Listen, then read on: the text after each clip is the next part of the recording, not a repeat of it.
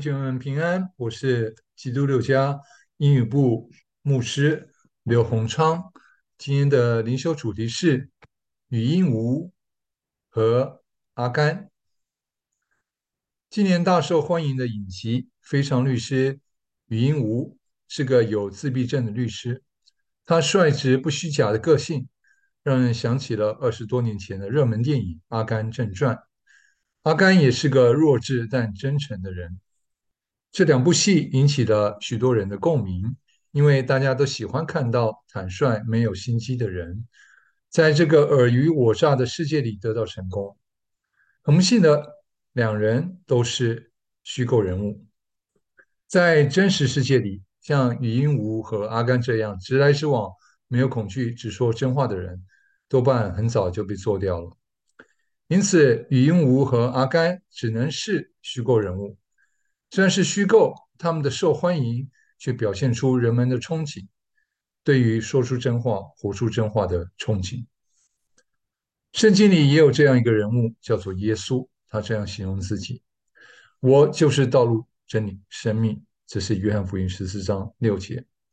耶稣又说：“我为此而生，也为此来到世界，为了给真理做见证。凡属真理的人都听我的话。”约翰福音18章3节。很遗憾的，耶稣没有像戏里面的语音吴和阿甘一样屡逢贵人，一路亨通。耶稣不意外的被当权者做掉了，就跟这世界上许多说真话的人一样。圣经讲的不是虚构故事，而是真实人生。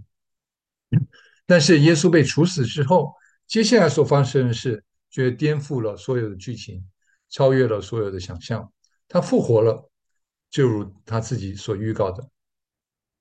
马可福音8章31节，他教导他们说，人子必须受许多的苦，被长老、祭司长和文士弃绝，并且被杀，3天后复活。马可福音16章5至6节说，他们进了坟墓，看见一个年轻人坐在右边，穿着白袍，就很惊奇。那年轻人对他们说：“不要惊慌，你们寻找那钉十字架的拿撒勒人耶稣，他已经复活了。”让我们一起祷告。